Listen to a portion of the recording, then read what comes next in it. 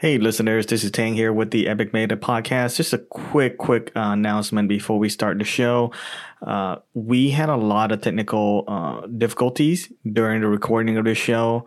There was a lot of microphone and on my side, a lot of adjustment. So please bear with us if you hear any kind of sound discrepancy, any kind of conversation overlap, any kind of stop and go moments, or it just didn't sync quite right. I did my best, so hopefully you can still enjoy it as one normal conversation episode that we normally would have. All right, here we go. Hey, welcome to another episode of the Epic Meta Podcast. Tang, how are you doing? I'm good. I'm on my third cup of coffee, so I'm very good. Yeah, I think it's... How about you? It's at least 2.5 for me. I tend to refill halfway sometimes. So. Yeah. So I'm more awake than the normal schedule where I wake up late and rush. So it's good. It's good. How about you? You're doing good too, right? Yeah, I've been up since 5. Wow. Why? Well, it's day 12 of my 21-day yeah. morning You're trying chant. How's it going so far? Like generally, it's positive, negative? Yeah, it's awesome. The chant I do is I believe it's Tibetan, but it has to do with the idea behind it is perfecting the self. So. Wow, we might have to do an episode on all this whole thing when you're done with it, because I'm kind of curious. What's the difference between waking up early and then waking up early and doing your specific program, right? Because there's a lot of people just wake up early, go work out, and they like swear to it. Tons of videos and information out there about that kind of stuff. But the delineation between your program versus the rest will be a cool topic to explore. Sure, yeah, let's put that on the calendar. So. The audience might be wondering why I opened the podcast today, whereas Tang usually does it. And that's a good question, audience. I appreciate you asking that. The reason is because this episode I will be interviewing Tang, and the reason why I'm interviewing Tang is there's been a lot of clamoring out there from our audience to learn more about us.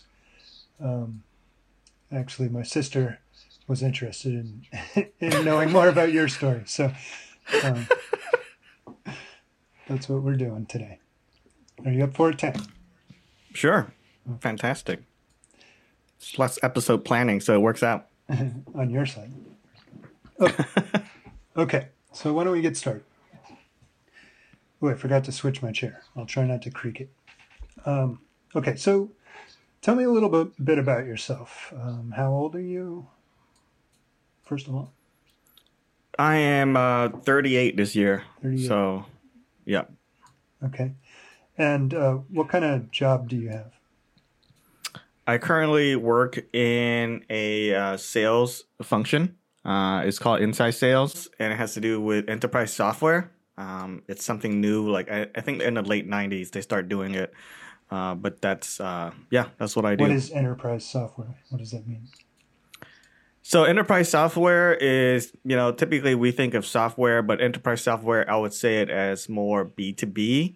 So B2B is business to business, whereas B2C is business to consumer. So when you buy Windows, XP or Windows, whatever 10 that you use, or anything that you use on your phone, an app, that's business to consumers. Whereas business to business is, for example, things that you might see or hear commercial for, and you're like, what the hell is that? It's like AWS Cloud or Azure Cloud, or things that, Microsoft server system. I didn't know until I go into this world that all that kind of stuff exists, right? And so that's enterprise software, generally speaking. Okay, and so what are the concerns that a B2B application would have versus a B2C application? Typically, it's scale. So a business would buy a solution to fix something or to provide a function, but the scale is way crazy.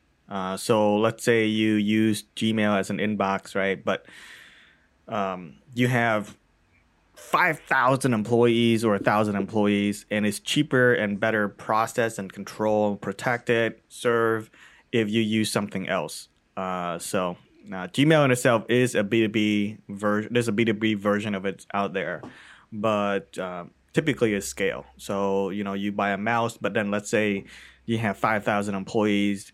Well, then you're going to go to a vendor, not like Best Buy, but something else in this world. And you say, I need 5,000 mouse, and, they provide everything plus support, repairs, etc. Stuff like that. That's like the scale is way different. So it's the same thing that we use in our computers, the same thing that we use in our daily lives, but typically software that we don't come into and we don't care about most of the time. Okay. Sounds like... Does that help? Yeah, sure. I don't know. Sounds like scale and security are two major concerns. Well, yeah, I think you work in technology as a CTO, so you probably purchase some stuff for your teams and coworkers and colleagues. And enterprise is very much the same. It's just the scale is way crazy. So typically, it's software. Like for anyone who studied business, they probably hear of SAP or Oracle. But if you don't work in this world, you're just like, I don't know what they do. Like, I would never use anything, right? But then when you come to this world, you realize, oh, okay, this is what they do. Now, I don't specifically work in that domain, but that is considered enterprise software also. Okay. So. And your marital status seems like you're single. Yeah. I don't know why that has anything to do with the show, but yes, I'm currently single. Ladies, Take note. What do you mean it has? I'm interviewing you. Yeah, sure. But I guess this is not a job interview per se. So yeah, it does go personal. Yeah. Okay, I'm single. Fair enough. And so, tell me about your family. So my family is my parents plus 3 other siblings. They're all sisters. I'm the only boy in the family. Mm-hmm. And the age range is really deep. So, typically when I talk about my family, I tell other people that my parents didn't do any family planning. The age gap between me and my oldest sibling is 15 years. So between the two of us, there's 2 other siblings, and they're also about 4 to 5 years apart. So it's crazy age range. You think of like Irish families or any other family that's Catholic and they have 6, 7 kids, and then the age range is crazy. Well, it's kind of the same thing with us, except we have less, so it's only 4 kids, mm-hmm. but the gap is large. And so I think that's somewhat affect, the way I process the world. I'm sure it has to play in, but and then 2 of the sisters are married with kids. The other one is still single as well. And then I have a combined between 2 families about 4, 5, 6 nephews, and then 2 nieces. So yeah. And they all live in the same area as you? Or? Yeah, we managed to squeeze everybody around Raleigh, North Carolina area. We kind of tend to move together. We used to be from Cleveland area, and then when I went to the Army, I came back. The 2 siblings were here, and then the 1 sister and the parents were in Cleveland for a while. And then I think 2018, 2019, so last year, I moved the parents down here as well. So we have a tendency to stick together. Yeah. So they're all around greater North Carolina, Raleigh area. Yeah. Okay. Now, you grew up in Vietnam until you were 10, is that right? Yeah, 10 and a half, 11. Do you have a lot of memories from Vietnam? I do, but it's mostly like, I would say childhood memories. Mm-hmm. So yeah, I do remember, in that sense, yes. So it's very, yeah. So talk about that. What was it like to grow up in Vietnam? I would say I think I grew up in the city, so I'm an urban kid. Like, if you talk to anyone in New York or something, they grew up in like apartments, and that's like normal. So that's my concept of how life should be, and I would say it's very similar. I think the only thing that's different is what is different? Maybe technology is different, but other than that, it's similar stuff. I think schooling obviously is different, but other than that, it's very normal. I had a normal childhood. It's nothing extraordinary. But my memories of Vietnam is just to the childhood memories. So it's tie in one another, right? It's not like if you read about it, it's going on vacation kind of memory. So it just all tie into childhood onto one thing. They're all interconnected. How is the schooling different? So Vietnam is a model of communism that is off of China communism, which is off of Russia communism. So in the morning when you go to class, well, first of all, public school, you still have a uniform. Southeast Asia loves uniform, and even if you are not a communist country like South Korea or Japan, if you consume any media, you notice they wear uniform. I don't want to say suits, but it's very polished. And so as grade school kids, you wear like slacks and a shirt. But because of the temperature, you're allowed to wear short sleeve, right? So usually it's a white shirt, blue pants, I believe, and then you wear. And sometimes I'm kind of re-educating myself on the culture. You wear a necktie. I forgot what the term is called, but it's a red necktie, for communism. So it's very like a neckerchief. I would say something like the Boy Scouts wear. Yeah, correct. Very Boy Scout-ish, but it's that kind of thing. So it's that vibe where it's very, follow the rules kind of thing. And then what's unique is that you wake up or you start the school day, everybody's on the playground lining up, and you do essentially basic stretches, and then you start the school day. They have the whole thing, right? Here it's like you go to your homeroom, right? If there's a homeroom, and then you do Pledge of Allegiance or something like that, and then you start the school day. Well, there it's the entire school on the playground. I think that's I mean, other than the entire education system, that in my experience, I keep remembering that. And then recess. So when I came to the States, I came to California, and if you don't move as a kid, it's very hard for you to kind of get it. But if you move around, you understand that, different school, different cities, different state, they have budgets, right? Like now it's adult, I understand that. So California, because they have more space and the schools are typically larger, middle schools are like physically like roomier.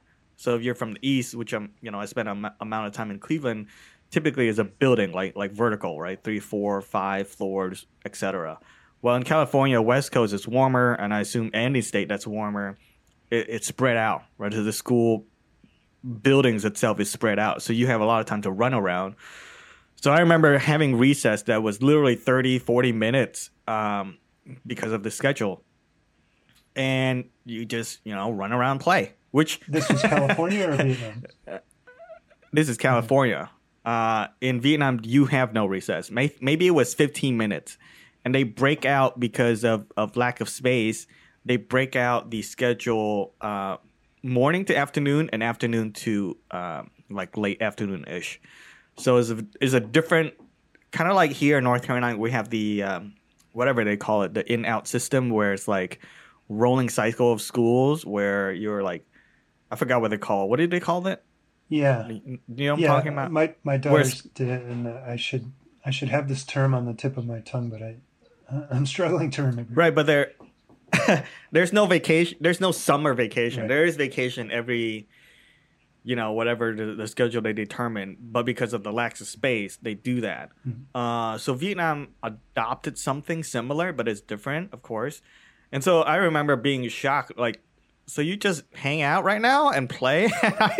I had a blast, right? And in Vietnam, the school, even for fifth Yeah, I mean, even at third grade, you already felt, I would call it educational pressure or performance pressure, because there is no, I think there is falling back a grade, right? But it's a way bigger deal than it is here.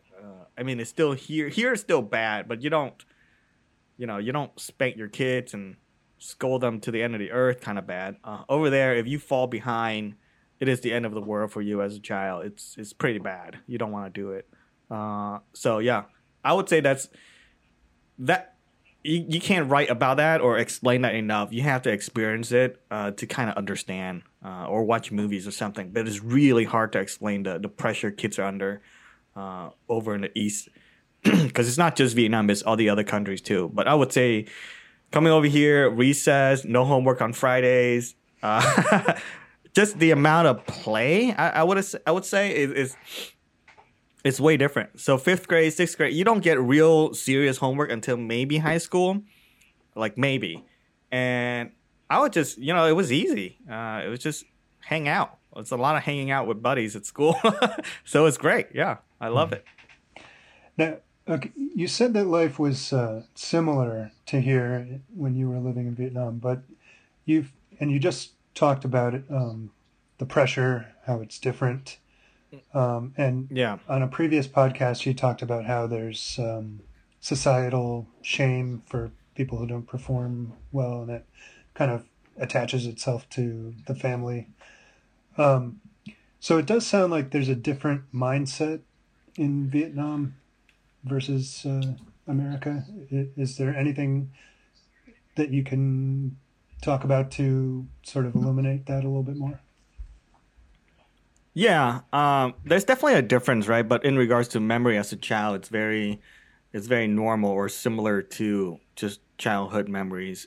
So the difference in living, oh boy, like where to start, right? I would say specifically with regards to work, Vietnam is a weird blend. So I like it because we have, like most countries, like, so the Philippines got, I believe, colonized by the Portuguese or maybe the Spanish. Spanish. Spanish. And then India got colonized by British for 400 years too, right? And then Vietnam is colonized by the French for only 100 years. But that was enough that there are certain French words in the culture. But the best thing that I take away, like different people, of course, have different experiences. Not, but my experience, the thing that I love the most and the thing that I notice the most when I go back there or when I, think about Vietnam is the concept of the laissez-faire approach to life. So of all the things that the French love, that concept is by far the thing I appreciate most. And so it's a weird mix of all the Eastern religions and society values plus, chilling out. I think the French chills out really good. They drink wine. They don't stress out about work, right? They work to live. And of all the things that's different from Vietnam to America, like there's so many things that's different, right? It's really hard to paint a picture. I would say that by far is the most thing I appreciate or I retain or think about all the time. The afternoon nap, the siesta? No, I forgot what it's called. Well, in Spanish it's siesta. I don't know what it is in French. In French, but the French have the same thing, and then Vietnam also adopted it, so it's great, and we don't have it here. So, like you literally, shop would close. So if you go to like, I don't know, somewhere around noon or 1, they might not be open, and they tell you to come back, and that's how it is. So, yeah, definitely love that stuff, but. The siesta, the afternoon nap, when I'm working, definitely I slow down during the afternoon and a nap is nice. But then when I get up from the nap, I'm not very productive at all. So. No, productivity is not an important thing. So it's just enough that you show up in the afternoon. Yeah, if you want to, I think I understand your question, and I think you're kind of steering it to somewhere, but it has to be like a little bit more specific for me to answer. Okay. it's really difficult, right? Like if you're talking about lifestyle or education or food or holidays, maybe I can answer better. So I'm not sure if I answered your previous question. I'm just trying to get a flavor of it, just trying to poke around the Yeah. edges, I guess. Um, so in the school, so when you lived there, the Vietnam War was over, or was it in the process of ending? Oh It was yeah. over. No, it's over in 75. So it's before I was born. Oh, okay. So what was the view of the United States that they taught you in school, or the general perception? So my education was so little, like 5th grade, and it ended, right? Because then I moved to the States, so I don't remember. I don't think there was. Uh, it was very like, I would say it's agnostic. Like I don't remember studying World War or anything like that, right? Because like here, you don't study that stuff until like high school. So 5th grade, just like, run around, do some stuff, like read some stuff. Like that's bare bones, like anything, any exposure, right? So I can't speak for that. I don't That remember. that's interesting. You have to ask somebody else. And the United States inflicted a lot of damage on Vietnam, so I would expect there to be some resentment. Um, I think so. Yeah, generally there is resentment, but I don't remember like watching TV news. Like news is not the same here, right? So if you remember, you have to, delineate between your childhood memories versus your high school education memories, right? And I don't remember. So the way the news work there is like 30-minute block sequences, and then it's not 24-hour news here. And then even for America, way back when they have programming schedules where it's news cycle from 6 to 8 p.m. and then it stops. Whereas 24-hour news channel just like we have today is a newer thing, and so I don't remember being exposed to that all that much. And the education, I had so little of it, so I don't most. But yes, it is a negative view for the most part, but it changes now, right? So after the 90s, when they open up for general trade or economics, it's very different. It's a dual thing with similar to China now, right? So it's communist by politics, but for businesses, a capitalist. So yeah. okay. So your family immigrated. What year did your family immigrate? 1993, but my dad was here since 82. Okay. And what was the reason So that your or family 84. chose to move from Vietnam to the United States? So like after the war or before the war or during the war, a lot of people choose to leave for economic reasons. Period. So it's it's basically universal immigration story. But yeah, it's hard to make a living there. But now is a lot different, right? So yeah, I would say that's for the most part. And you had mentioned your father was in a re-education camp. So did he fight for South Vietnam during the war? He did. Correct. Yeah. They don't do that if you fight for North Vietnam. So yeah. Was that part of the reason why your family immigrated? Just because? Yeah, I'm sure that's part of it. I don't talk to my parents about like why you do it. It's almost as basic as people want to come to America even now, right? It doesn't it's not a mystery. So if you ever go visit somewhere or it's like it's common sense as I want to go to Paris and see the tower, right? Or I want to go to Europe and vacation. Is very normal. So I'm not sure if I'm explaining the question, but there's no like, is this a making like decide family meeting kind of thing? No, it's like the entire population want to leave. So it's whoever is lucky enough or have enough resources to do it, they do it. There's no like, yeah. Okay, and there was no government pressure to stop people from immigrating? Oh no, it's yeah, there was pressure. You basically have to, it's refugees for a reason. But it's not like you do paperwork and leave. No, it's not like that. If that makes any sense. But yeah.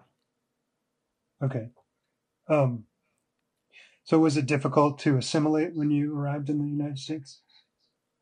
I would say for the most part, yeah. I'd say if you're like 13 and up, life is gonna be terrible for you. But I was at 10 or 11, and I'm lucky enough to move to California first. And I think that's a big, big deal. It's a big factor in my assimilation process because I don't know if you know this, but outside of Vietnam, California has the biggest Vietnamese population in the world. So there are more Vietnamese in California than, you know, the rest of the United States combined, probably. Maybe second. Hmm. So where we were allowed me to kind of make friends with other Vietnamese kids that were going through the same thing. So that helped. But because I was a kid and school wasn't pressure, it's easier. So like past high school age, if you were, let's say, 20 something going to college, forget it. Life is gonna be terrible for you. Um, so that experience I don't have, and I won't speak to it because you have to interview somebody else or read about it. But yeah, generally as a kid, assimilating anywhere is much easier for you than if you're a teenager or adult, right? So that's yeah, I was lucky in that sense. So did your older siblings have a harder time? I imagine so. I wouldn't know, Okay. but yeah. I mean, just imagine you moving somewhere and knowing zero of the language, and then just picking up and going back to college again because your degree is worth nothing. That's generally how other people experience life, and that's if you were so like I have friends who are also immigrants, right? Like I have a college buddy who's know other people and have aunts and uncles that were medical doctors and wherever, and then move here.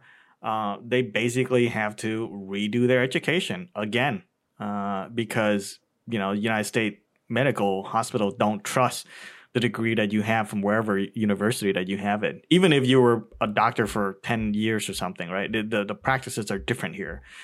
So that aside, let's say you were a college professor, let's say, just anything, you pretty much have to do it over.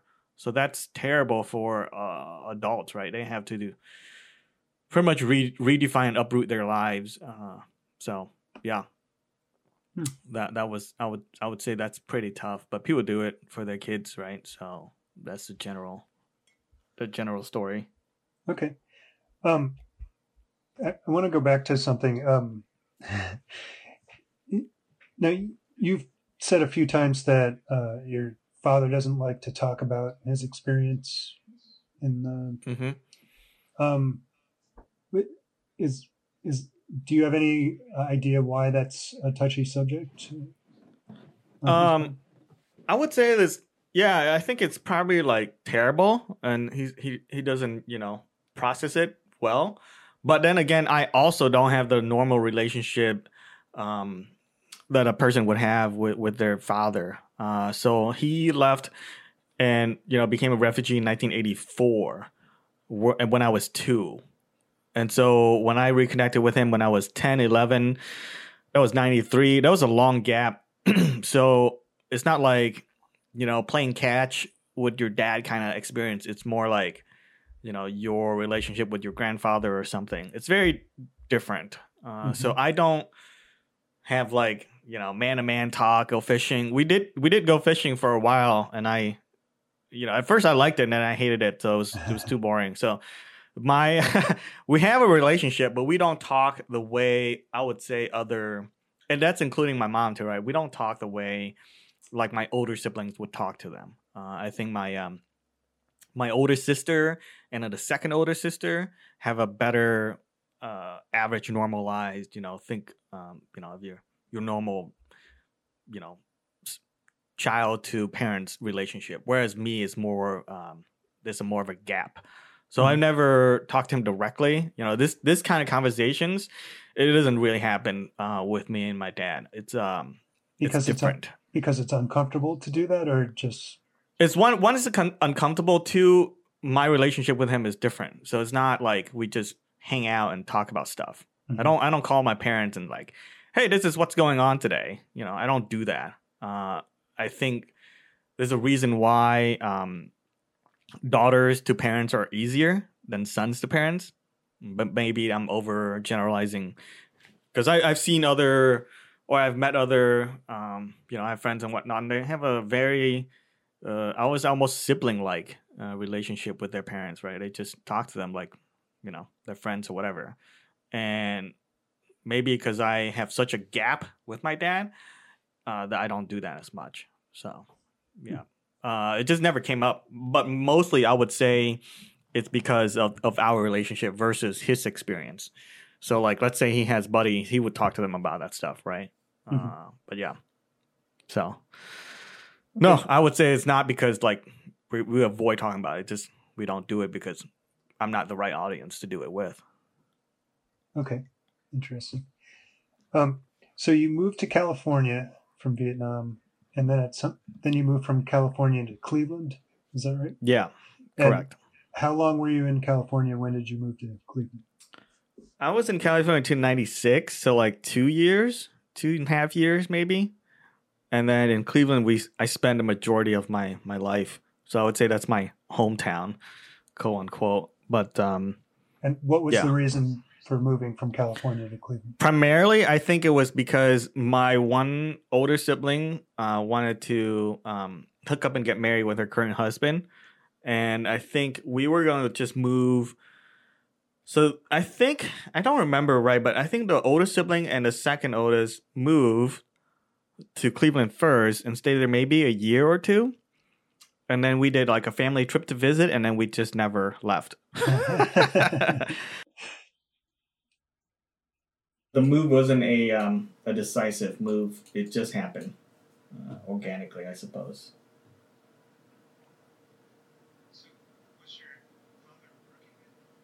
In California? He was working, and then he basically stopped working when he moved to Cleveland. I'm sure there's family drama there that that's unprocessed. But yeah, he doesn't work in Cleveland for the time we were there, or didn't work. Okay, yeah. So I guess I would normally assume that when a family moves from one state to another, they do that because there's a job change involved.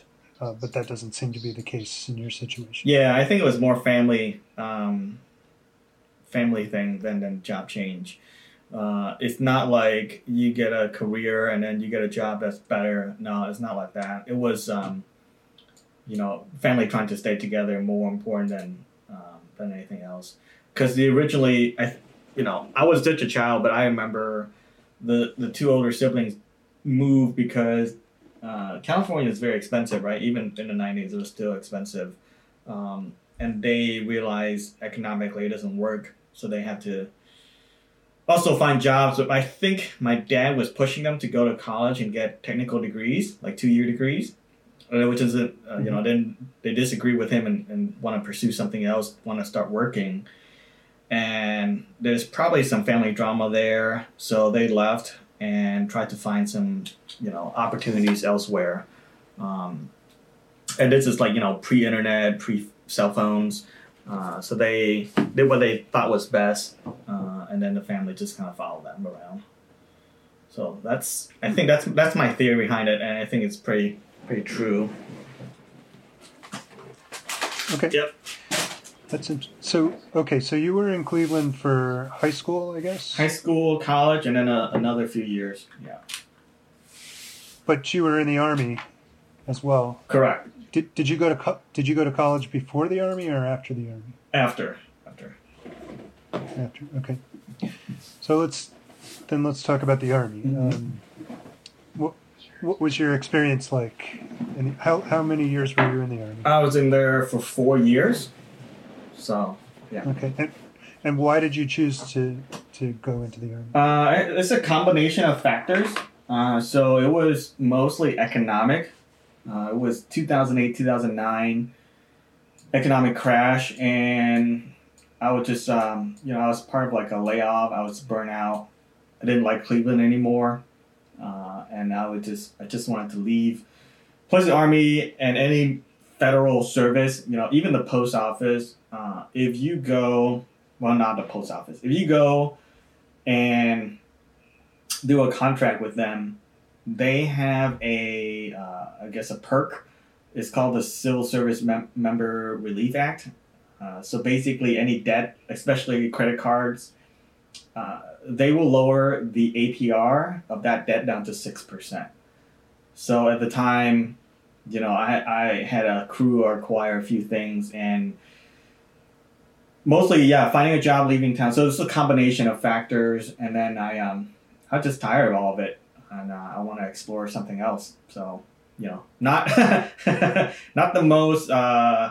It's logical in like a Vulcan sense, but of course it's terrible in like not involving your family in the decisions kind of sense. And so I did it, and then I just made a decision and I go. So. Was your family against that decision? I think so, but it was too late, right? So by the time I announced my decision, it was already 2 weeks too late. I need to leave, and I think for the most part they were against, but they also understand. It's like this is after college, right? What are you gonna do? Stop me? You can't, So it's they understand. I thought you said you went. I thought you said you went into the Army before college. No, after. I said after. After. Yeah. Oh, okay. I'm sorry. Yeah. I misheard you. But you were an enlisted man. Correct. So, do you know the difference between enlisted and officer? Yeah, and it's my understanding that if you have a college degree, that's sort of an entry into the officer corps. Correct. Is that correct? But at the time, due to timeline, and also I just didn't want to deal with it. If you go officer, it's basically you go through this process, kind of like another job interview. Whereas enlisted is automatic. They need you for your body. As long as you have functioning mechanical body, that's all they need it for. Especially the job I was going for. So it's a faster process. And I was so distraught with being physically in Cleveland and the house, and I just literally wanted to leave. And this made the most sense because I could cover expenses, blah blah blah, debt. Like it makes a lot of sense out in other things. So I left. Mm-hmm. Yeah, and when you're unemployed, it's psychologically traumatizing, as we've discussed in the past. And the Army gives you like a structure, I would imagine, to enter, and so a lot of those anxieties are allayed because. Yeah, I would say. In like family terms, if I've told, I think one of my nephew about this, but I would say like it's comparable to running away. After years after it, I was sitting down thinking about it. It's basically running away at the time. The other solution, or one of the many solutions out there, was to just get a second job or work 2-3 jobs or something to make ends meet. But it wasn't just that. It was also getting away from Cleveland and my family also. So that's part. It's the solution that solved a lot of multiple problems. So that's why I did that. But it wasn't like this is like my passion in life, and then I was inspired by somebody. It's nothing like that. I chose something that made the most sense and allowed me to leave the fastest. So I did try the Navy right before the Army. I don't know if you know about the recruitment office, but it's basically you go into this little tiny office in a shopping plaza, and they have like everybody there, right? And these people are basically recruiter is actually a job too, and they just kind of walk you through, see what's a good fit. But the problem with the Navy is their numbers are a lot smaller, right? And so the Army is by far the biggest numbers as population, which means they need bodies. So if you watch any movies, you realize that people do 20 years and retire. Like that's like the thing. And it's a contract base. So you don't even have to do 20 years. You can do 3, 4, 2. It's just how you negotiate it. And typically people come in and out of the Army all the time, very fast. So their numbers are always changing. Same thing with Navy, same thing with everything else. But the thing with a smaller force is once you're in, people have a tendency to stay, right, and leave and whatnot. And so the Army has a lot of movement. whereas the Navy, the job I was going for wouldn't be leaving for basic training for 6 months. So it was a long time. And at the time I was like, no, I need to like leave now. So what's funny, what's terrible is I've seen the movie Stripes. I don't know if you ever seen the movie Stripes with Bill Murray. Yeah, I've seen that. Yep. And I thought, you go in, you sign one little piece of paper. No, it was stacks and stacks of paper. It was basically a mortgage. Think of buying a house with a mortgage. That's the amount of paperwork you have to go to deal with to sign up. And it was ridiculous. And I was like, this is not simple at all. Like, I thought this was Stripe. You want me to do 5 push-ups? It wasn't like that. It was a whole process. So yeah, and I did it. So I tried that. The Navy didn't work. The numbers too small. I looked at the officer thing, and it was just too. It was also a long-term kind of thing. The interview process and all that stuff. It was just gonna take some time, and I was too.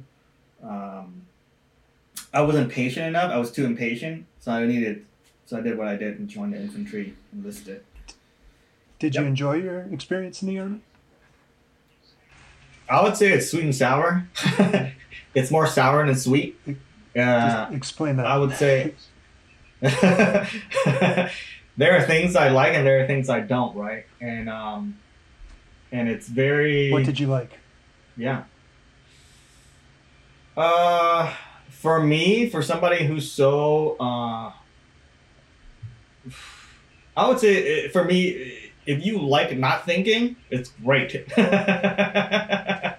So if you like turning off your brain, it's fantastic. I had problems adjusting, of course, but other than that, yeah, if you like that, that's good. If you like, because it's so structured and there's always someone telling you what to do. Plus, the role I signed up for was like the least, like the lowest in the totem pole. So it's like you don't have any responsibilities whatsoever. So there's no middle management stress. There's zero stress other than physical stress and dealing with essentially, you equate it to managers or sergeants who are just terrible people. But other than that, it's fine. So you know how to compartmentalize, which you learn real fast. Then you're good. If you have a problem with compartmentalizing, which a lot of people do, then you're not gonna have a good time. What do you mean by compartmentalizing in that context? So when you're most of the time, infantry is they call it infantry for a reason. It's teenagers, 18 to 20 something. Compartmentalizing is knowing how to deal with stress. And especially knowing where your limitation and your actions impact versus the things that you cannot impact. So it's kind of like, things you can do versus things you cannot do. And if you don't know how to differentiate between that, you're not going to have a good time at all. You're going to be stressed out all the time. Almost everybody is a functioning alcoholic in the Army, especially infantry. And it's just like compounding amount of stress on, more and more stress all the time. Can you give me an example of a situation where someone couldn't compartmentalize properly?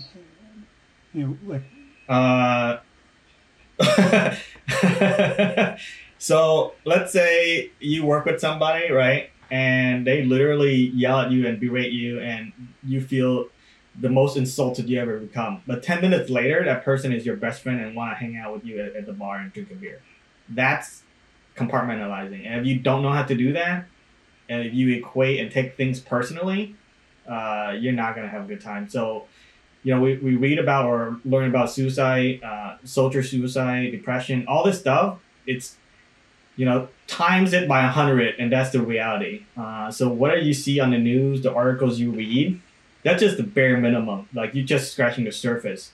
I wouldn't, like my nephews right now, like when we talk about stuff, I would recommend them to go to the Air Force, and I would never allow them.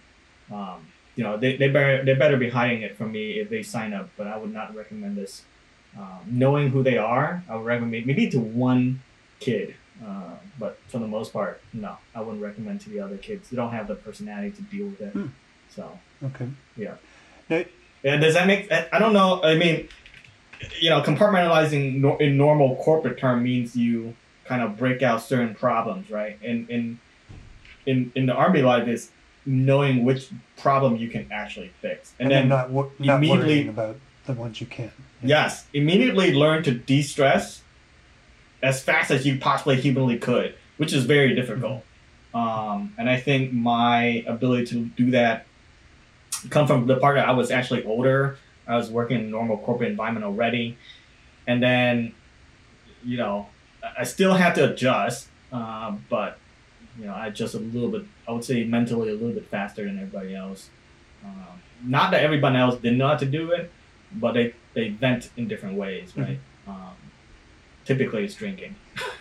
Yeah. Which I do too, but it's not I would say not as bad because I understand what was going on. Right. You weren't trying to numb out your feelings. You were trying to. Yeah. I think, yeah, correct.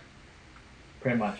If you were 18, high schooler, didn't go to college yet, didn't know anything about life, you would not have a good time. And so that's where the problems come from. But don't they want those those young moldable minds?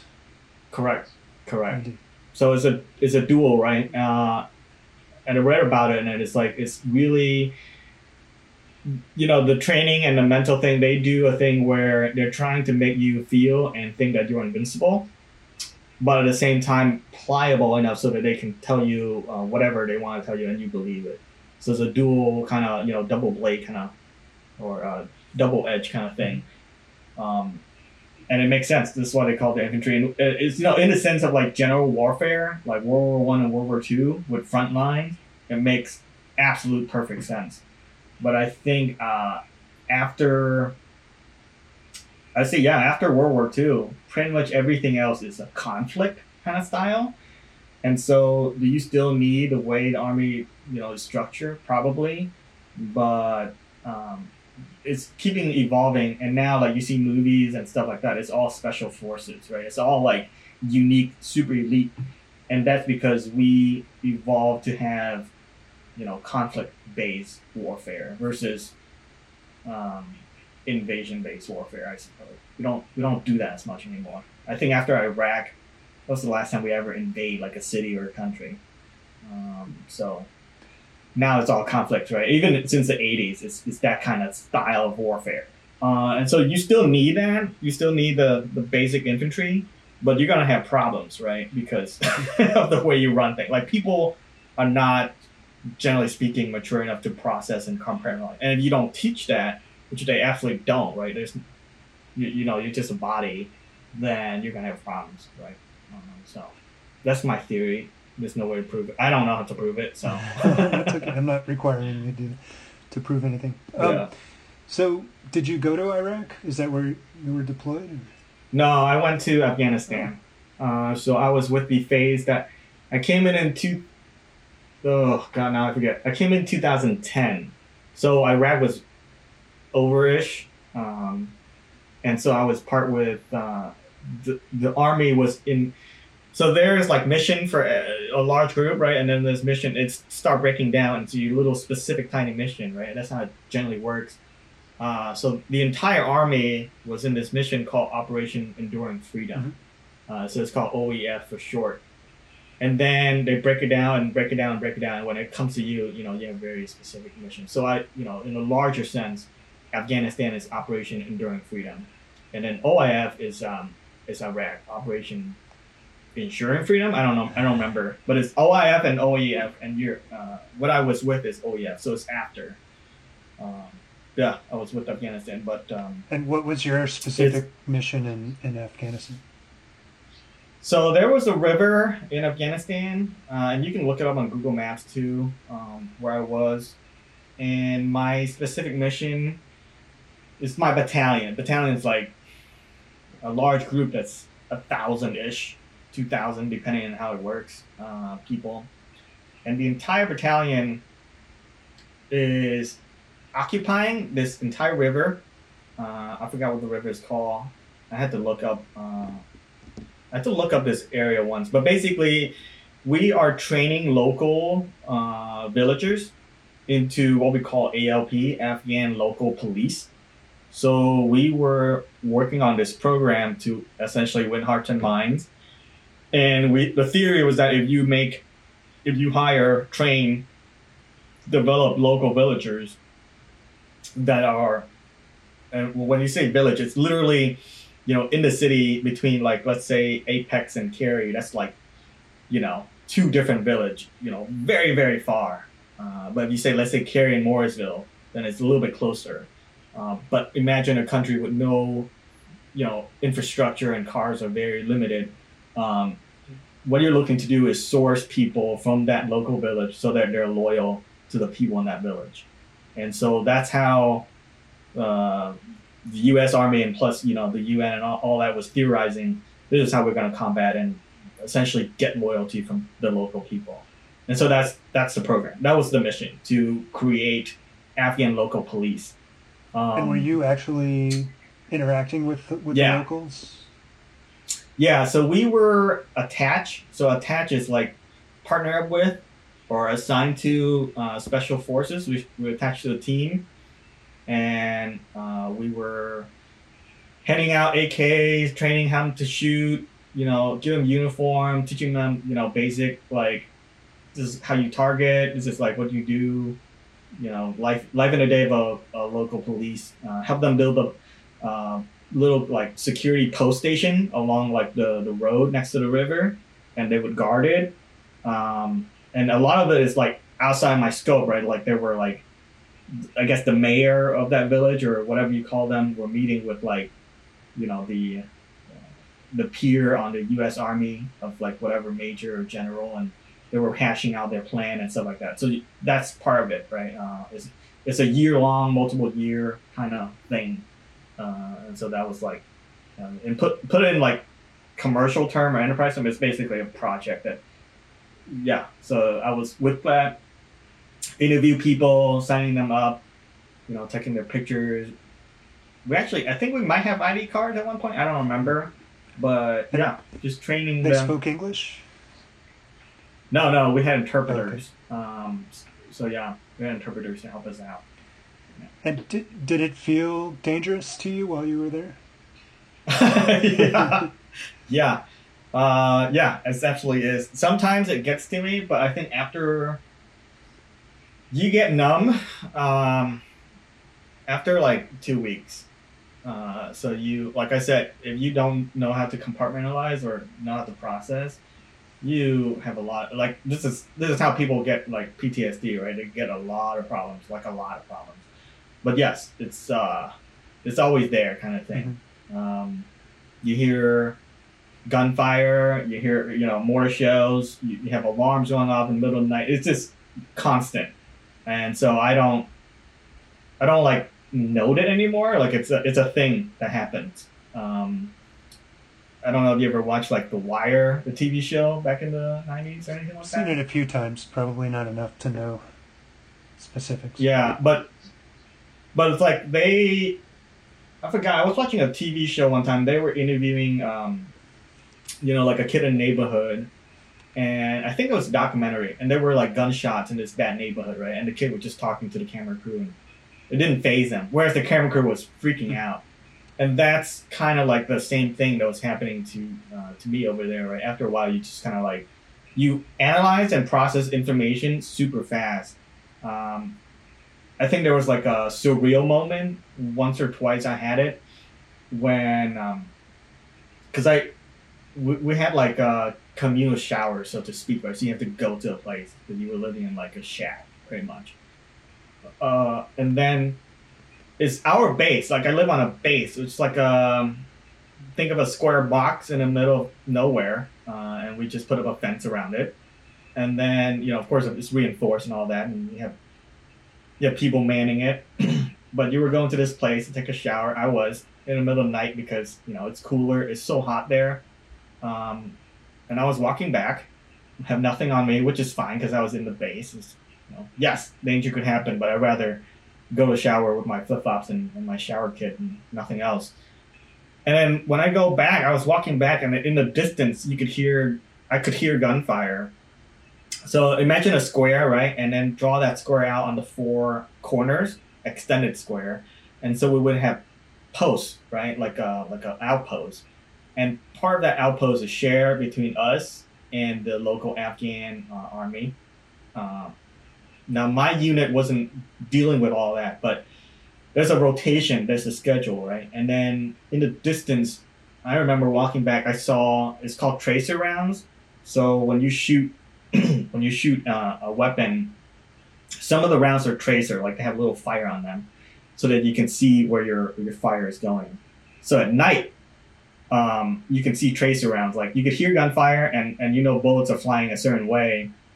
And I remember just walking, and I was like, "Oh, we're being shot at." Oh, it's immediately within a second I realized that I was like, "Oh, it's too far," and then I was like, "Oh, I'm fine." And within that second, I was like, "Wow, I'm completely numb to this now." And I remember, when we touched down the first day or first night, it was like every moment it was like, "What's going on?"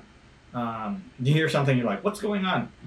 But after a few months or whatever, it was different.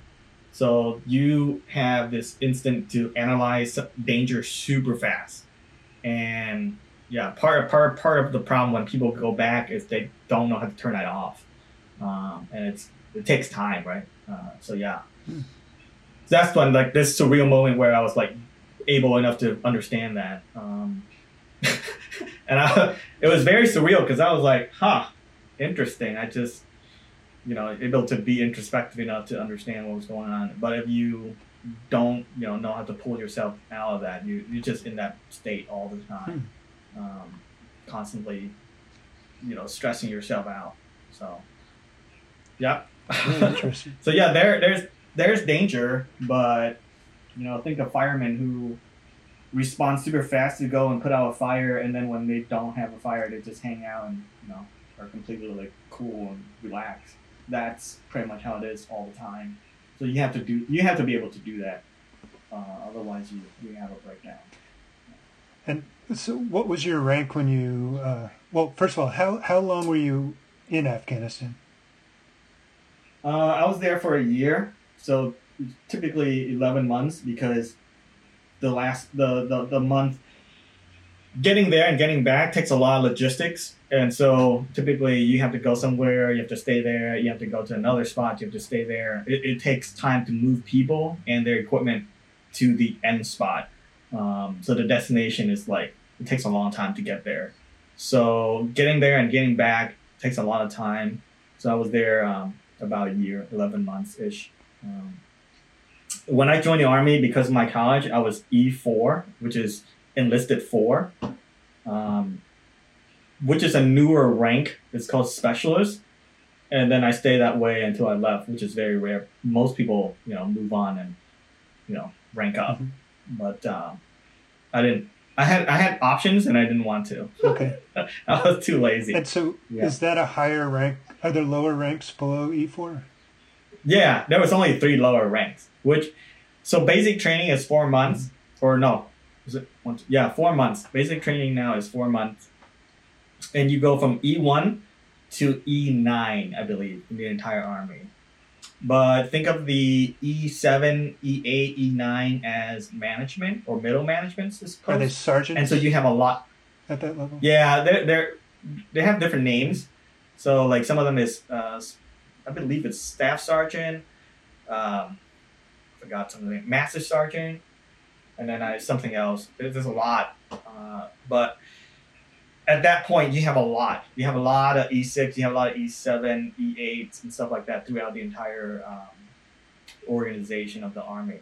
And then E1s has the most, right? So you go in as E1, and then you go E2, E3, and by you rank up after spend time in the Army. So it's automatic. So if you're an E4 and there's an E1 near you, I mean, is the E1 expected to obey your commands? Yes. Okay. Yeah. But it doesn't, yeah. Pretty much. Okay.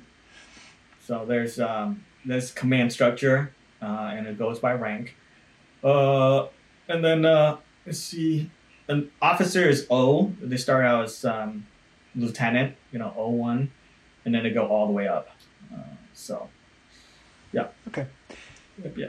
So after you left Afghanistan, how much longer were you in the Army for? I was doing there for like a year and maybe a few months. So it takes some time. We came back, and essentially at the time it was 2013, 2014, and at that time, like, we kind of declare Afghanistan war is over, but it's not. It's weird. And then so I spent another year-ish in Tacoma, Washington. That's where Joint Base Lewis McChord, we call him JBLM, is based. Mm-hmm. And so that's my unit was there. So yeah, I hung out there for another year or something, and then I left. What were you doing during that time? What was your unit? So when the Army, when they're not at war, they just train or just do your job. Basically, just they find things for you to do. Mm-hmm. Let's just say that. But every year there's training, and then you train up to that training. So you're always like preparing. Mm-hmm.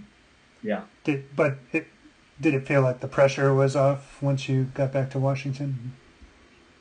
Washington State. Yeah. I would say so. But ironically, was that a good feeling? No, it's not. So it sounds crazy and insane, but it makes a lot of sense when you're in that environment. And I would say to this day, I would do that, right? So I would change the policy to, and they did do that for a certain unit, but my unit wasn't lucky enough to be able to select. So after the Afghan war was declared over-ish, they had to downsize, right? So the Army downsized, and they did a thing where you can actually sign a piece of paper, and they say that your term is fulfilled, so you can leave. And they did it to a unit, and they merged different units into different things. But generally speaking, after that, you kind of don't. It's very different when you're deploying. Deploy is like when you actually go to war. Your mental state is just different, and so training doesn't make sense anymore. Like certain part of training makes sense, but certain part doesn't, and so it's very, very, I would say, tough. Kind of a letdown. To hang in there. Or? Yeah, it's stressful in a different way. So it's like, it's just not fun times, especially if you're infantry. Okay.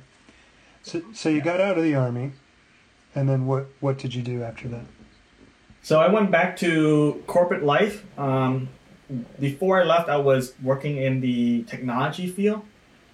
So I came back and worked essentially a temp job that rolled into like a real job, and it was here. I was in Cleveland, but I applied job for here. I applied to maybe 3 or 4, and somehow I was lucky enough for the interview to strung together in a week. So I came down here, kind of stayed with the one sibling, interview for 3, 4, and then took one of the offering and kind of started working with like no housing, and then eventually settled down and stayed with the one sibling for maybe 3, 4 years, because she was down in Apex Fuquay area, and she's still there now, but she has a little bit more room, so I stayed with them and worked in what I call customer support service, kind of IT support kind of role, and then move on from there. Yeah. What was your degree in college? It was in business administration, but the field I pursued was in, at the time it was called business information system. So it was basically information or IT, information technology today. But at the time my school was really small, and they roll it underneath the business school. So yeah. So does your degree relate to what you're doing? Almost nothing.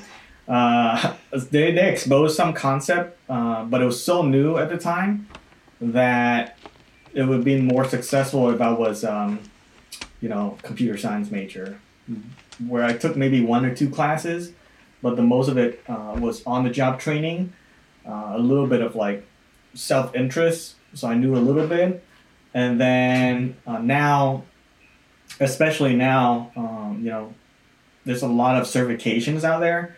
so you can get certified in this field and that role and this role. It's just tons of certification out there, and so it's a lot of like technical education. So if I had pursued that, which I realized it's never going to be enough, and I'm not that kind of technical. I don't have the skill sets required or the interest required to maintain that. So I choose to kind of switch again into what I do now, which is, a little sales, less technical, but still in a technology realm, so to speak. Mm-hmm. Yeah. So that job that you just talked about applying for, is that the job that you work in now?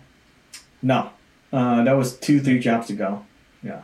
2-3 jobs. Yeah. So have you been just sticking to the technology sales arena since that time? Correct. So when I left the Army, that was 2014. And then this role I'm doing now, I did another role similar to it right before. So maybe I did the customer support, IT support kind of thing for just about 2 years. And I move on to immediately to like the sales side after that. So yeah. And that's what you're doing now? Correct. Okay. And do you enjoy it? For the most part, yeah, I do. What do you like about it? You can never be like 100% in this role, at least for me. So it's very difficult. So development is already built in. So you can always, it's a art and science kind of thing. So you can always get better at it. You can never stop learning or growing. Technology is the same thing with the IT support role. You can get certified, but there's nothing to certify you as a good salesman. You just know how to get better and learn how to get better. And at the time, I was kind of working in the, I started in Toastmaster, and I realized like what we do, communication, learning to speak, knowing how to write, learn how to listen. I'm lacking a lot of those skills, and this job or this industry, converge very nicely with those things that I'm trying to pursue. So it's completely almost way farther away than what I did in the Army, as much as possible, like 180 degrees different. And so, yeah, I like it because it's challenging. I am plateauing a little bit, but at the same time, it's still in the technology realm, which I'm a big fan of. So I like sci-fi and all that stuff. So it's like a good blend of everything that I'm trying to pursue. So if one thing fails, something else pick up for me to keep doing it, if I like it. Yeah, but I'm not sure if I answer it. Yeah. No, any answer you give is informative. So thank you. Okay, let's switch gears here a little bit. You described yourself as admiring Spock in the past. Yes. Talk about that. Yeah, I think his I forgot his name now. Nimoy. Nimoy. Leonard Nimoy. Leonard Nimoy have a very unique look as an actor, and of course with the Vulcan with the eyebrows and the pointy ears, it's very elf-like. But at the time, I didn't know I was never exposed to the fantasy realm with elf and dwarves and all that stuff. So that's my first, alien that I can think of. And I just thought it was so cool. It makes such an impact on me. And the way he processed things, I loved it because I could relate to him. I didn't know, all these terminology when I was younger, of course. I just, oh, that's cool. But it's, the show itself taught me about logic. And I'm like, yes, all logic. Let's just get it all in motion. It's so stupid. And it's like, everything I see in my life is very, all the problems, and especially drama. I never got or understood drama. I think the closest thing I got to it was when TNT, drama's here kind of logo is Law and Order. I kind of get that. But any other shows they have where it's all annoying people stuff, I never got it. I just love all the other stuff. So I love Spock because he represents the delineation, right? And how humans can be better. At least that's to me. I'm not sure if that was intended. I think it is intended in Star Trek to kind of show that. And so I it spoke to me. I'm definitely the target audience they were going for with that character. I don't know who wrote it, but whoever did. Gene Roddenberry. Gene Roddenberry. It was Gene. Yeah. Now, is it based on like any kind of books, on novellas or anything, or just Star Trek came out and that was it? Like it came out there. Yeah, that's a good question. I don't know. I know they were. You know how the crew of the Enterprise was very diverse. Yes. Yeah. There were different races, and then Spock was an alien. Yeah. Which is like the other reason why I like it so much. I think it's one of the few TV shows that when I connected with my dad on. We also watch a bunch of MacGyvers as well, and I think some of that, I guess he has the gadgets kind of technology, fan thing, and I kind of like the same thing, but the newer version of that is all software and apps and stuff like that. So I was a fan of all that stuff, which is kind of like interconnected on that level. So I like Star Trek because of some of the things they do that's very different at the time, very unique and forward and progressive. So, but Spock particularly because he's not an idiot like Jim Kirk, so that's why I like him. Did you like Next Generation? I watched some of that. I didn't watch it enough to care for it. So I think my original exposure to Star Trek was just a few of the episodes of Star Trek. The original series. Yeah, the original series. And then I move on from that, right? So, but, Spock stuck with me. Right, yeah. Yeah. Next Generation sort of grows on you. The first couple of seasons, I don't think they really knew what they were doing. They were trying to feel out the show, but as it progressed towards the end, it just kept getting better and better. Yeah. So, I don't know. Something to pursue in the future, maybe. Now, you also have mentioned that you enjoy action-adventure movies. Yeah. And sci-fi. Yeah. So, yeah, is that along the same lines? Well, Spock is logical, but so action and adventure, is there a relationship between action-adventure and sci-fi? Obviously, sci-fi connects to Spock, but is there a relationship between action-adventure and what you like about Spock? No. So, okay, well then what is it's basically about that appeals to you? Yeah, actually, I think action adventure has to come with my childhood. I just grew up on that kind of cinema. So there's no there were exposure to different things, but the late 80s, Hong Kong cinemas took over Pan Asia, and basically, that is the standard. So at the time, the U.S. didn't know about Jackie Chan, but the 80s is where he kind of broke out. So he did the 70s when he was still young, and in the 80s, he basically started forming his own stunt team, which is a very new concept. Now we have stunt team in America, but it wasn't, I would say in the last 10 years, 10, 20 years that we started doing that. So action has been in that world for such a long time that it has an impact on me. Yeah, I think just culture, growing up in the 70s and 80s in Asia, or the cinema that was Hong Kong cinema exposed me to so much of that stuff that I like. Growing up, I know about Jackie Chan and Bruce Lee immediately, kind of like almost on the same level as sports stars that are, worship here. We know about them and we adore them. Before, music people or pop stars or athletes, action superheroes, actors are really it. So, yeah, I think I get burnout every now and then, but I like action a lot more than other genres. What's your favorite action movie? It's a rolling thing. I used to say Enter the Dragon is the top there is, but I have to say it's a rolling thing, and I would say within the last 2-3 years, the John Wick series is really good. So that's my my favorite go-to for the time being. Mm-hmm. And what in particular about that captures your imagination? So they popularized a new action subgenre, I would say. and basically they invented gun fu, which is super cool. There were some concept of it before they did this.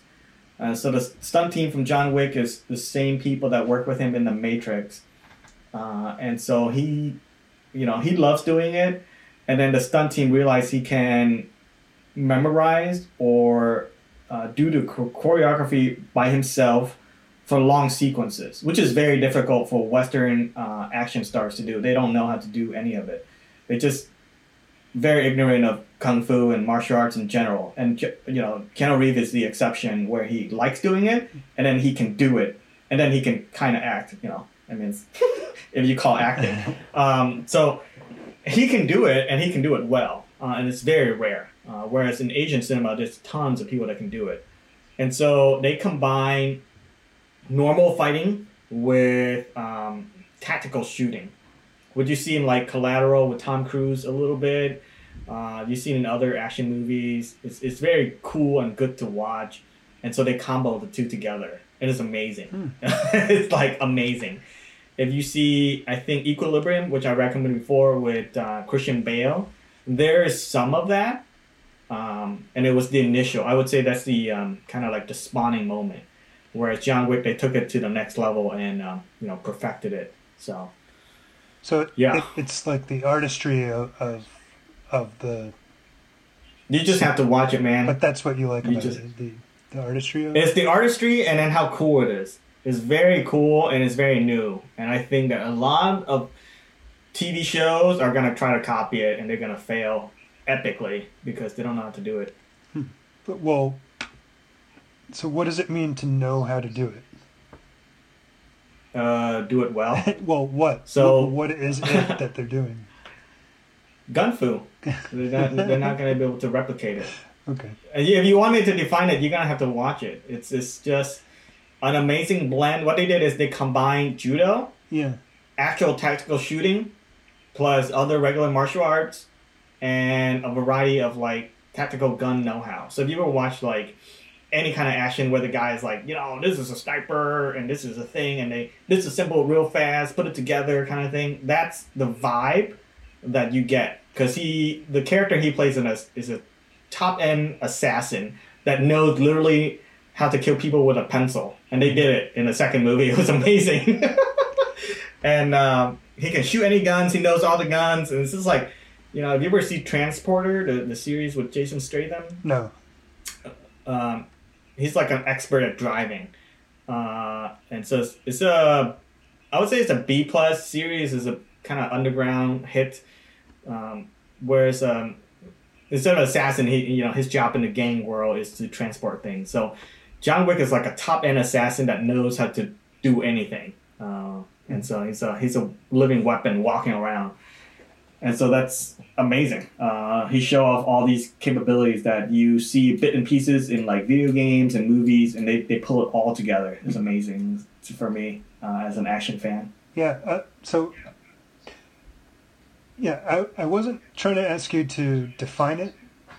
What I was trying to get at what you particularly liked about it as a window into your mind, and I think we got there.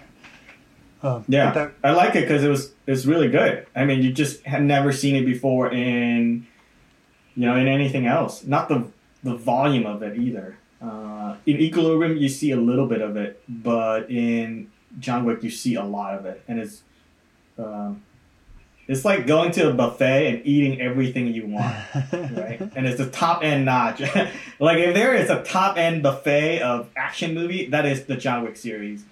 Because from now on, from John Wick on, anybody that tried to do anything that is not as good is gonna be compared against John Wick. Like he is the standard. Kind of like The Godfather is a gangster movie. Like everything is gonna be based on it compared to The Godfather. So that's how good it's gonna be. Okay, so John Wick outdoes The Matrix in that capacity. Oh yeah. Yeah. Okay. Oh yeah. All right. The Matrix is a good movie and it's action, but it's not gun fu. Like this is a new thing, and you will, if you haven't seen it, this is like why I want to have you see it and have your mind blown. Okay, I guess I have to see it now. Are there any closing thoughts you have on that subject, or do we? Yeah, if you don't know about it, you should probably look into it. And if you don't like that, well then, action and adventure is not your thing, or action is not your thing. Okay. That's my 2 cents about it. Okay. So we've reached the final subject that I want to touch on. You have articulated in the past that you're an atheist. Mm-hmm. You also said that you were raised Roman Catholic, I guess. Mm-hmm. I was too. So how did you come to your current understanding? I think college was where I really kind of discovered and understood different things. And so I moved or transitioned over, I would say, a period of a year. It's always been there, like inkling in the back. I think starting senior high school, I was already kind of diverging from the path, I suppose. And then college really solidified that path. And, being a fan of like Spock and Logic and all that stuff built up to that moment. Mm-hmm. But what was the final capstone, I think, was, we have this idea of just separation of church and state, right? And I remember specifically, going home from college, going to church with the family. And at one point, literally, the priest was recommending who for me to vote, which I talked to my dad about. And he's like, "That's what they have to kind of do that." And I was like, "No, that's not, separation of church and state. Like, why are you influencing my voting process?" Which I suppose everybody's, in one way or another, trying to affect somebody else on how to vote. But I really, that was the last mark. Like that pushed me over the edge, and then I was like, no, this is, you can't, blend the two, and you shouldn't try to do that. But from a bigger macroeconomic sense, I understand how this, they've been doing that for eons, and I listened to George Carlin. I was a big fan of George Carlin. He's big atheist, and then I read. What did I read? I think I was exposed to some other atheist concept and then was reading about it. And then it's really the least, how will I say it? The least pressure as far as human beings put on other human beings, and the more freeing that I found it to be. So I thought that was yeah. But to this day, I'm still what I call a closet atheist, right? Like other than my close friends, my buddies that I talk to, maybe some of my coworkers or, the podcast listeners, and then stuff like that. I don't go around advocating or trying to commercialize or, clearly define that stuff. It's just, unless someone asks about it. But yeah, to my parents, especially my parents and family, they just think, I'm what do you call those, lost sheep kind of person, someone who just stopped believing, but not 180 degrees like atheists. So mm-hmm. I don't think they would even enjoy the concept or allow it. So it's not it's not something I bring up in my Thanksgiving family and all that jazz. Sure. Yeah. Yeah. So you're pretty strong in your conviction.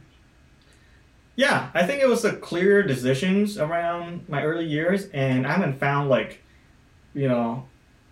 anything to negate or counteract or pull me back. There's nothing for me to, reverse my decision, so to speak, which I'm open to, but it's just nothing that I found interesting anywhere else that I was okay, cool, but no, I think religion free is better than picking and choosing one. So, yeah. So, So it was a disagreement with the Roman Catholic Church in the sense that the priest was, telling affecting you to, political. Yeah. Yeah, but that translated itself to the belief that there's no divinity or No. That was just the last straw. There's huge amount of Okay, so you were already doubting it, and then that Yeah. gave you the Yeah. permission to leave that organized structure and. Correct. Or just deny it. Deny that. Not deny it, just don't accept it. So it's not that incident, but there's huge amount of things I've read, things I grew up on, things I listened to that affected my thinking that way, and then I stopped, and that was the last mark that I remember. But there's huge amount of stuff that have impacted me so that I steer a certain way and allow me to kind of, use logic to move out of what I used to be as a Roman, practicing Roman Catholic. Mm-hmm. Yeah. Is there anything other than what you described that led you in that direction? So you mentioned books and stuff, but was there anything else? No, just I guess general information and things I've gathered. I don't know if you know about this. I forgot what they call themselves. It's kind of a joke, but it also kind of one of the Northern European countries made a fake religion that came to become like a running joke. Is it the flying spaghetti monster? Correct. So whoever made that, I think it was around the same time that I was in college. So of course that boosted my idea, and then I was reading into it and all that stuff, and I was like, yeah. Also, I think I remember taking world history class. I don't remember much from it. I never worked so hard in my life for a B- ever, but it was so unfair because it was a 101 class, and I did so much homework, and then I got a B-, and I was like, I don't understand. But then I remember the Epic of Gilgamesh was taught in that, and it's just a lot of things click into place. Like it just pile on one another. Where I'm like, okay, that makes more sense. So just kind of made a decision for myself. Really, it's not like it's not like Friends or anything like that. So I'm not sure if you were answering your question or if you were trying to figure something else out. No, I just wanted your take on it. Okay. I guess to wrap things up, you and I met in Toastmasters, and then we, I guess it was your idea to have a podcast. Mm-hmm. So how do you think things are going so far with the podcast, and where would you like to take it going forward? I think things are going well. I just found your perspective on things very different than everyone else, and so I think it's worth it to explore certain topics. And I was hoping that your introspection expand out, but that's fine because your introspection is very central around you and your perspective of the world. And I think my take on the world is, if there is such a thing as outrospection, I'm not sure if that word exists, but it's more like how human beings is going to keep, how our race of being is going to keep evolving and surviving and all that stuff, going to space. I'm very curious, about that stuff. And so that's my take on it. And so as a podcast team, I think it works out really well. I originally, it's just everything I do, I try to do multi-purpose. So it's like killing two birds with one stone. And it's also, developing listening skills or developing communication skills, learning about podcasting, mostly Photoshop and Adobe Premiere, video editing is also something I was trying to learn, but without a project or without a way of pushing me, I wouldn't have done it. And so this podcast kind of serve some of that purpose as well, right? And of course, I enjoy speaking with you, so that's kind of help. I hope that we can make my goal is very step by step, so to speak. And so I hope that we get to episode 30, we get to episode 50, we get to episode 100, and just keep kind of growing to this format, and just see where it goes from here. So it's basically a project to kind of fulfill some of that stuff I want to acquire as a skill set, but also kind of enjoy. And so far it's good. It's not so much homework like Toastmaster, because sometimes I feel like I'm doing so much work for Toastmaster that I get burnt out. But it's also interesting to kind of just think out some of the problems we have as humans, or just diverge, or bare minimum research into certain things, because we're not I'm not an expert, and I think it's worth it to think out or theorize out some of this, so that you know how to formulate your own thoughts, versus like what most people do, which is I also do it, where I look up information to learn how to approach a subject, and then talking with you or debating with you allow me to make it my own, not just digesting it and then spitting back out stuff I've read, which I think majority of human beings do that. They just look for information to agree with themselves, and that's very easy and attractive to do. It's very difficult to do the reverse. That's confirmation bias. Correct. Like, how do you get away from that when you just look up stuff that's, especially with now the technology we have is algorithm based? It's just gonna show you all that stuff, because Google probably knows me, and not probably, Google knows me better than I know myself, right? And so that's my fear. Like, how do I break the bubble of my own stuff without, and have a healthy discussion? That's very rare and hard to do, even with coworker or friends, right? Like, that's with you, it's a different kind of friendship.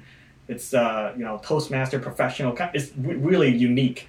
I don't know if outside of work you can have a work relationship with someone else, unless you co-author a book together or something, or cook on a TV show or something. It's very different, and podcasting allow that as an environment to exist. And so I think it's worth it to keep going. And my hope is we get to episode 100 and make this podcast unique enough, and which we started in the last episode, where people tune in for that, and that would be amazing.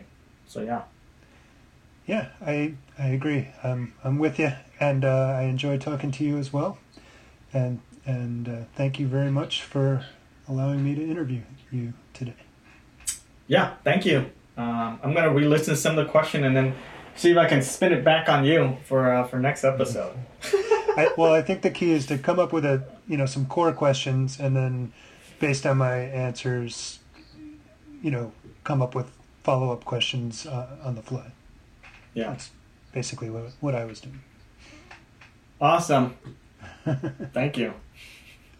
All right. I guess that's it. All right. Peace out, listeners. Bye-bye. Hello, listeners. This is George with the Epic Meta Podcast. Thank you very much for listening. Did you know that you can listen to us on Apple Podcasts, Stitcher, and YouTube? You probably knew that one of those was the case, but the other ones are the case as well. Please be sure to click the like button if that's in accord with your reality. You can also share our podcast with your friends, give us a 5-star rating, and all of that. Please also give us your comments. Be very interested to read them. But more importantly than all of that, just continue to listen to the show. And as Tang would say, be good and be well until we meet again.